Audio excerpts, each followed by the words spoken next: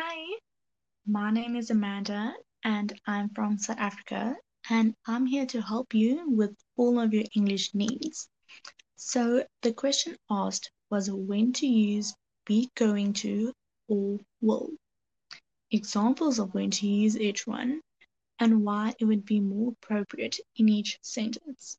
So, will is used to express future actions decided at the moment of speaking, while going to describes the future plans before the moment of speaking. We use will when we decide to do something at the time of speaking. It is an immediate decision. We use going to talk about a planned activity for the future. It is a prior plan. Examples of will include is I will buy you a drink. That looks heavy. I will help you out.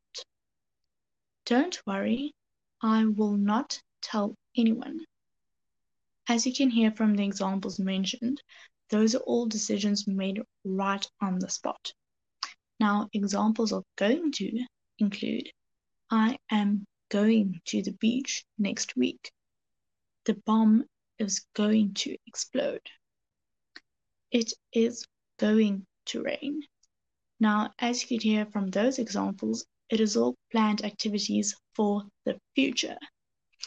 If you have any further questions or if you'd like to discuss any further topics, please feel free to book a private video session with me and we can discuss all of it. Thank you very much.